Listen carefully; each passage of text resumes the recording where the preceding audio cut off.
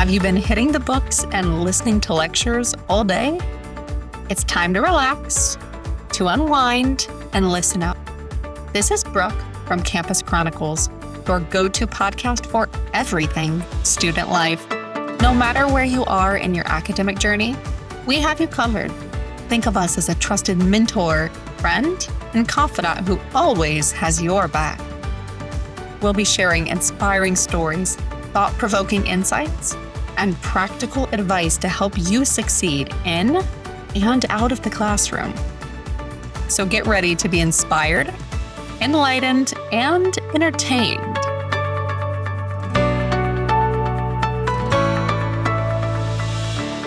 Hello. I am here with the absolutely incredible Tony Acosta, and he is the head organizer of TEDx Timpview Drive. And we are here to talk about all things communication from all of the perspectives. And Tony and I had the most challenging time getting on this podcast today. So we hope that we're going to create some excellent content we had some struggles, didn't we, Tony? Oh, we did. But you know what? We figured it out. We're here. I'm so excited, grateful, honored to be a part of your platform, and can't wait to get into this topic that I'm super passionate about. And I think, Tony, that we're both really passionate about this. And I don't know if I've shared this with you prior, but I started working in TV from a really young age, and communication was always my skill or my gift, the thing that I typically and traditionally fell back on. But for so many people, communication can be a little bit of a challenge. Where did your passion and your interest in the field and the study of communication begin? Because for a lot of people, it's quite an interesting story. Yeah, great question. So I think my love for communication came from growing up in a very tumultuous household. So my parents are polar opposites when it comes to communication. My mother is fiery, loud, in your face. She is that stereotypical loud Latina that just fights. She's feisty. That's my mother. My father is a complete opposite. My father is quiet, reserved. He doesn't like to engage. He just retreats. He's not about getting loud or confrontation. So me, being the oldest of four, growing up, I found myself from 5, 6, 7, 8 years old having to referee these disagreements. And so very early on, I learned the consequences of not being able to communicate and how one singular event can have massively different communications. It can be interpreted in a completely different way based on somebody's personality and style. And so ultimately, my parents' marriage failed. And I feel like the reason that it failed is because they never learned to talk to each other. They just couldn't. Everything turned into a fight all the time. And so from a very early age, I realized that learning how to talk to somebody was absolutely pivotal. In my opinion, now looking back, I feel like some of those issues that my parents had could have been resolved if they had that ability to have communication. But the other thing that I realized was that going through school, this isn't something that you're taught. Nobody ever teaches you how to have a conversation, how to engage, how to... And they assume that you know how, and that only makes it worse. Absolutely. And so growing up, then I had some of those patterns that I had to break. And once, I got married and I started trying to build my own relationship, that was one thing that I didn't want to happen. I didn't want to replicate my parents. And so I got into studying, I got into practicing, just trying to learn how to communicate, because in the same way, my wife and I have different styles. And so I have learned through my exposure with TEDx that this is a common problem. That a lot of individuals feel like they're not heard, feel like they can't speak in their relationship because it turns into a fight. And so there's so many things that we keep bottled up just because we don't feel that we can express. And so I think one thing is learning how to do that in an effective manner, but also being able to be in a place where you're allowed to do so, if you will. So my love for communication came very early on, a little bit out of pain, but I realized the importance of it. And I think that it's the number one pain point that we have as a society. We don't know how to talk to each other. I would 100% agree with you. And I love something that you said. It's that all people want to be seen, right? I've always said people want to be heard. They want to feel valued. They want to feel validated and important. But we can't do that if we don't know how to communicate in a way that that person can understand. And that extends to the professional setting too. It's, this person brushed off my idea, or this person didn't value what I had to say in a meeting. And oftentimes it is that clash of communication style that you're talking about. But because we're humans and because we're human, we internalize everything. And then we start to dim our voice and we start to dim our light. Yeah, 100%. And I think that when you look at the political landscape, that's the problem, right? Nobody can have a conversation. If you're on the right, if you're on the left, you can't have a conversation. It turns personal right away. It gets heated. People start yelling. So we as a collective society do not have the ability to keep our cool, listen to an opposing idea, give our opinion in a civilized manner. And I think that, as you said, it definitely translates to the workplace where we want our ideas heard, but at the same time, we need to be able to communicate that effectively and understand that communication is all about thoughts in my head, it translated into words that you receive, and those become thoughts in your head. A good communicator, what you have to realize is, has the ability to, once it gets to Brooke, it's the same thoughts and ideas that I had. It doesn't get twisted. It's not peppered with who knows what, but that's what we see in the political landscape, like you just mentioned. Exactly. And that's very difficult to do. And it's very difficult to let go of the reality that it might not be that way. How you receive something might be completely different. And so, yeah, I think that skill set, if we can improve that, I think our relationships will improve, our civil discourse will improve, and ultimately our society will improve because things will actually get done and resolved instead of just bickering on different sides of the room. Well, and with TEDx too, TEDx has such a, unique value proposition. And it's that you walk away within 12 minutes or 8 minutes or 10 minutes being transformed and seeing the world slightly, even 1% differently than you did before. But you and I have had a prior conversation to this and said that people don't know how to communicate their value. And I get a lot of pitches for different TV shows and podcasts and magazines. And it's, my name is Bob, I'm amazing, but it's never, here's the value that I can bring to the world. And here's how I can change people's lives and perceptions. And even in job interviews and different sorts of speaking arenas, even if you're up in front of your, college course giving a presentation, you have to be able to sell your own value. And we're not taught how to do that. We're not. And when I train speakers, the first question that any speaker, if there's anybody out there that wants to be a speaker, the first question you need to ask yourself is, why should anybody listen to you? What do you have that is different? And that's a difficult question to ask because it kind of pokes at the ego a little bit. And everybody has value, but here we're talking about, why would I spend either my money or my time listening to you? So once you internalize that, it allows you to have these conversations where you really take a step back and think about that. What is my message? How does my story translate to somebody changing their behavior? Or, as you said, seeing the world in a different light. Everybody has a story, but if there's no actionable takeaway, or if there's nothing that the listener can grab onto and then change in their own life, then it's just a story.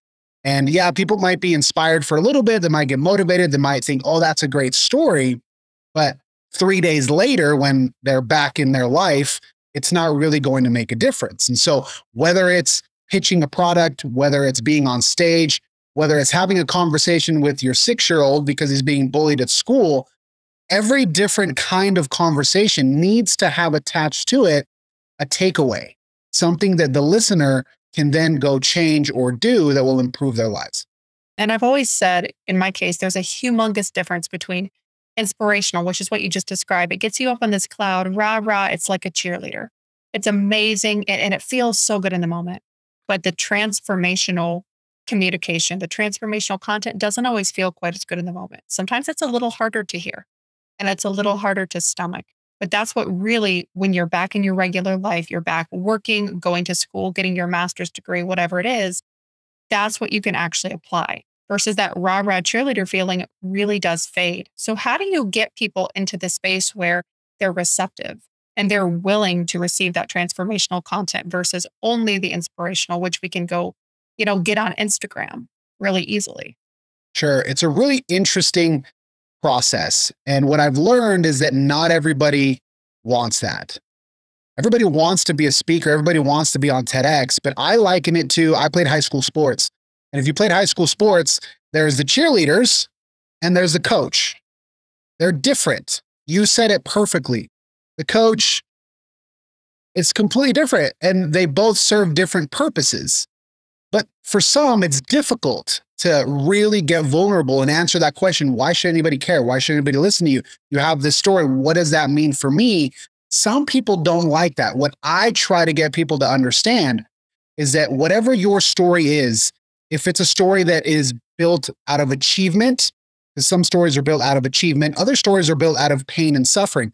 Whatever it is, there is somebody out there that either wants to achieve what you've achieved or has gone through or is going through what you went through. So I think step one is not making it about yourself. That's one of the reasons why I love TED so much, because it's not about you. It's ideas worth spreading. And I often say, if you write the perfect TED Talk, you could deliver it to somebody else to give, and it would be just as powerful. When I asked that to speakers, I said, hey, if we build the perfect TED Talk around your experience or whatever it is, how would you feel if I gave it to somebody else to deliver on stage? The answer, well, always, they're like, no, why would I do that? This is my story. But here's the thing with stories. All of the big stories, all of the inspirational stories, be it Martin Luther King or stories from whatever it is, the Civil War, we hear those on authority. We didn't hear it, at least I wasn't around with Martin Luther King. Like, we hear them from other people and they're still powerful. Why? Because it's about the message. Martin Luther King is not about Martin Luther King. It's about what he stood for and his message and the way that he cared for people. And so in the same way, a speaker that wants to really transcend has to make that mental leap. They're still going to deliver it. They have to realize that they're speaking to someone in the audience that, if we take a pain perspective, is going through the same thing. And there's countless examples that I could give of interactions like this, where once you realize it's about them, it changes everything. And I love that you brought up Martin Luther King, because I think he's a great example of magnetism that doesn't lose its magnetism over decades and decades and hundreds of years. Because he embraced who he was and what he stood for. He was very much a full person. And sometimes we have a quirk. I have a couple speaking quirks. I am sure that you have a couple speaking quirks. What we have traditionally done as a society is say, here is the right way to be. And here's a cookie cutter way to be. And this is the right way to do a job interview. This is the right way to give an outward presentation. This is the right way to speak on stage. And when we do that, we sometimes take away from the mission and the magnetism and the heart of what we're trying to say. And I'm always telling people, as to your point, the mission, the message, and the heart of it is so important as much as the words that you're choosing. Yeah, because people won't remember what you said. They'll remember how you made them feel. They might remember a quote or two, but at the end of the day, it's, did this person actually propel me to change something? And so again, going back to whether it's on stage, in a professional setting, or in a personal setting, that's the purpose of communication, is to get ideas across that cause some sort of change. And there's a lot of just hollow communication these days, just words that don't really mean anything. And I think that's one of the reasons why a lot of people feel that just nothing changes. I think structurally, as a society, we're seeing that with Instagram. There's a lot of the reels. The rise of the reel content has showed us, 30-second video clips, 40-second video clips. And oftentimes they say all of the right things, but they don't necessarily propel you to the right actions. Would you agree with that? I do. Yeah, I think it's easy to take things out of context. It's easy to not get the bigger picture. You just live in snapshots. When you live in snapshots, you don't get the full context. We'll go back to the Martin Luther King example. Everybody knows that I have a dream. How many people have actually heard that entire speech? Or you've read, very few people have actually read the entire speech or any of his other speeches, because he gave dozens and hundreds of speeches. We know him from the I have a dream quote, not even the I have a dream speech. Very few people have heard the whole thing. It's the I have a dream quote. And so I think that, if you resonate with King's message, it would serve you well to go back and go through all of his content, because there's so much richness there. But if we just live in snippets, if we live in 7 seconds, 15 seconds, 30 seconds, quotes at a time, I feel that we miss out a lot on the deeper meaning, the deeper concepts that can actually bring about the change that we're seeking. I am so curious. Who, if any, were the people that, when you first started having this passion or this desire to speak, did you have any role models or any people that you listened to and just really loved their style or their technique? That's a great question. Early on, I served an LDS mission for my church. And so Jeffrey R. Holland is one of the apostles of the church. And his style to me was captivating. He was very upfront, very direct. He had this way of, he felt like a coach, but at the end of kind of grilling you, he always made you feel important. And I think that really resonated with me, at least. I read his books. I would listen to all of his talks. And over time, you start to meet different people. Early on when I was in my early 20s, I listened to Gary Vee a lot just because he was just kind of in your face, loud, just tell you things how they are. And then you start meeting like the Simon Sinek's, and you start meeting some of these other individuals, the Brene Browns. But for me, I think a good speaker understands the relationship between the coach. It can give you the information that you need in the moment to not lose the game. Then at the end, it will always kind of tell you why. And we'll make sure that you leave that interaction not feeling like a failure, like some sports coaches do. You suck, do this. It's, we can be better. Here's why it matters. I think once you master that, sky's the limit. I had a very bad experience one time, and I promise this is relevant, listeners. I was trying to speak, had about 43 seconds. That's not long. It sounds long. It's not in context. And I'm standing there, I'm talking, and this large man, 7 foot plus, comes up and he just plows over me. And I'm wearing heels. I fall to the ground and pick up my microphone and keep talking. And people have asked me a lot because people love that clip of me. They love to see me fall and topple over. They say, how did you keep talking?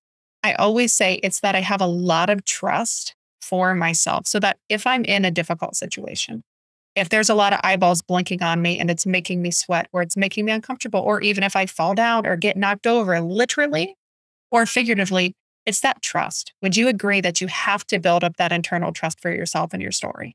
You have to. And the problem is that there's a lot of fake it till you make it. Fake it till you make it doesn't serve anybody. It can only get you so far. Yeah, 100%. Because eventually they're going to find out. If there's no substance behind your bravado, they're going to find out. So when we talk about confidence, Alex Hormozi has one of my favorite confidence quotes. And he says that confidence doesn't come from affirmations. It doesn't come from saying things in the mirror or putting things on your vision board. True confidence comes from stacking undeniable proof that you are who you say you are. And so whether that's in your case, you've done this hundreds of times, you're good at it, you understand, you have confidence, you know that you can bounce back. If it was your first broadcast, it probably would have gone very different. I'm sure it would have.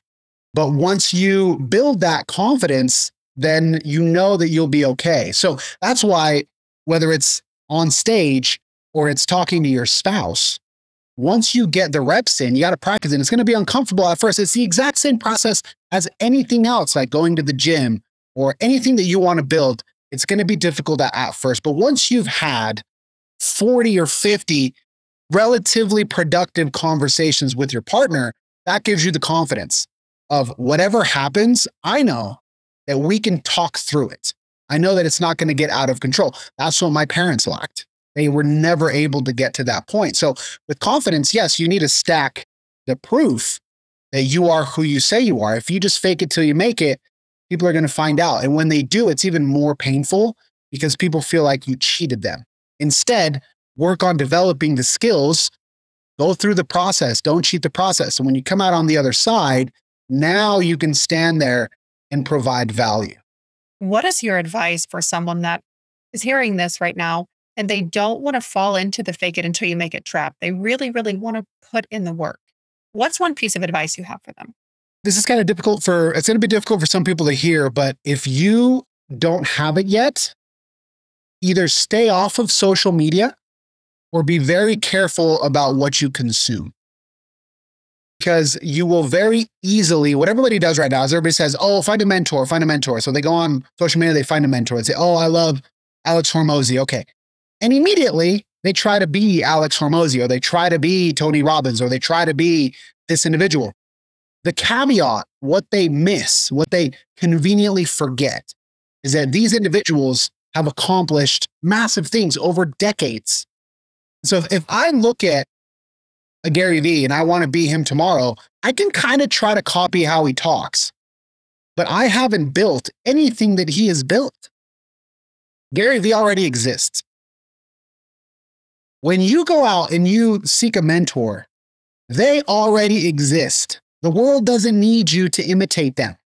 What the world needs is for you to go through your process and then talk about your process, because your process is going to have different nuance. It's going to have different experiences, different details.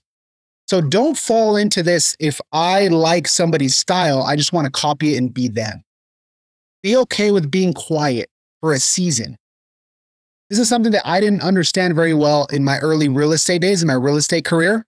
I wanted to be loud. And I remember my broker would always tell me, like, you're still going through this process. You're still growing. You're still learning. But I fell into that. And I'll be completely honest. I fell into that. I saw other people being successful in real estate and I wanted to be them. But it wasn't until I had 5-6 years later, I had sold hundreds of homes. I had become a broker. Now it's like, okay, now's the time. So don't rush your process.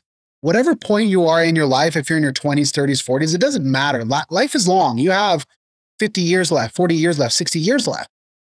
So allow yourself to go through that process and don't try to just copy people just because you think they're cool. They already exist. The world doesn't need you for that. I love that you brought up real estate, because real estate can be very cookie cutter. I'm trying to sell homes. I'm trying to sell apartment buildings. I'm trying to sell condos, whatever it is that you're trying to sell. And then you say, oh my gosh, Gary made, $750,000 in sales last month. I got to go copy Gary.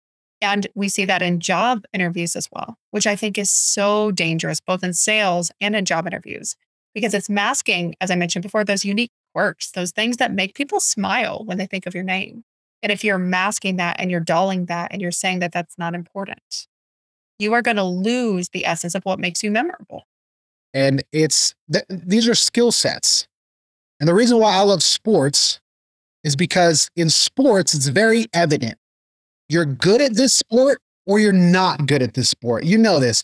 You're either a good basketball player or you're not a good basketball player. And you can usually tell very, very quickly if you've got it. I coach boxers. You're at a certain skill level. But when we talk about these soft skills, these communication skills, these sales skills, it's not as evident. At least it doesn't feel as evident. But it is just as evident. If somebody is ahead of you, they're just better at you than at this in this particular moment of time. Of course, there's merit to that. So you have to realize, okay, Jamie is better at sales. Why? Well, Jamie's been in it for twice as long as I have. There's a reason why Jamie is better than you. And instead of taking that as something painful of, oh crap, Jamie's better than me, it's, can I learn from Jamie? Can I model maybe their process? Not try to copy them, but what helped them? What things did they do early on? And then do those things, but get to a place where we're okay being in a room of people that are better than you at something. That's very difficult to do, especially in this day and age. We want everybody to be exactly the same at everything all the time, forever, from a skills perspective. And that's just not the way the world works. Some people, you're better than some people at certain things. Other people are better than you. But once you identify the thing that you need to master, it's time to put in the work. Be a little bit quiet, put in the work until you have something that you can share. I love this because you're touching on individualism. Okay, Tony, I've had so much fun with you. People are going to learn so much, but I have one last very daunting question for you. People think my question here is daunting. What is 3 semi-quick, just perhaps one sentence nuggets of advice that you could give people? As far as communication goes? Yeah, and start to apply it into their life. What are the 3 things you think people should know?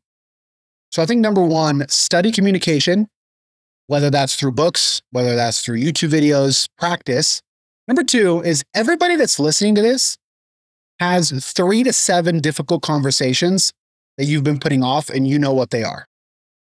Yes, we all do.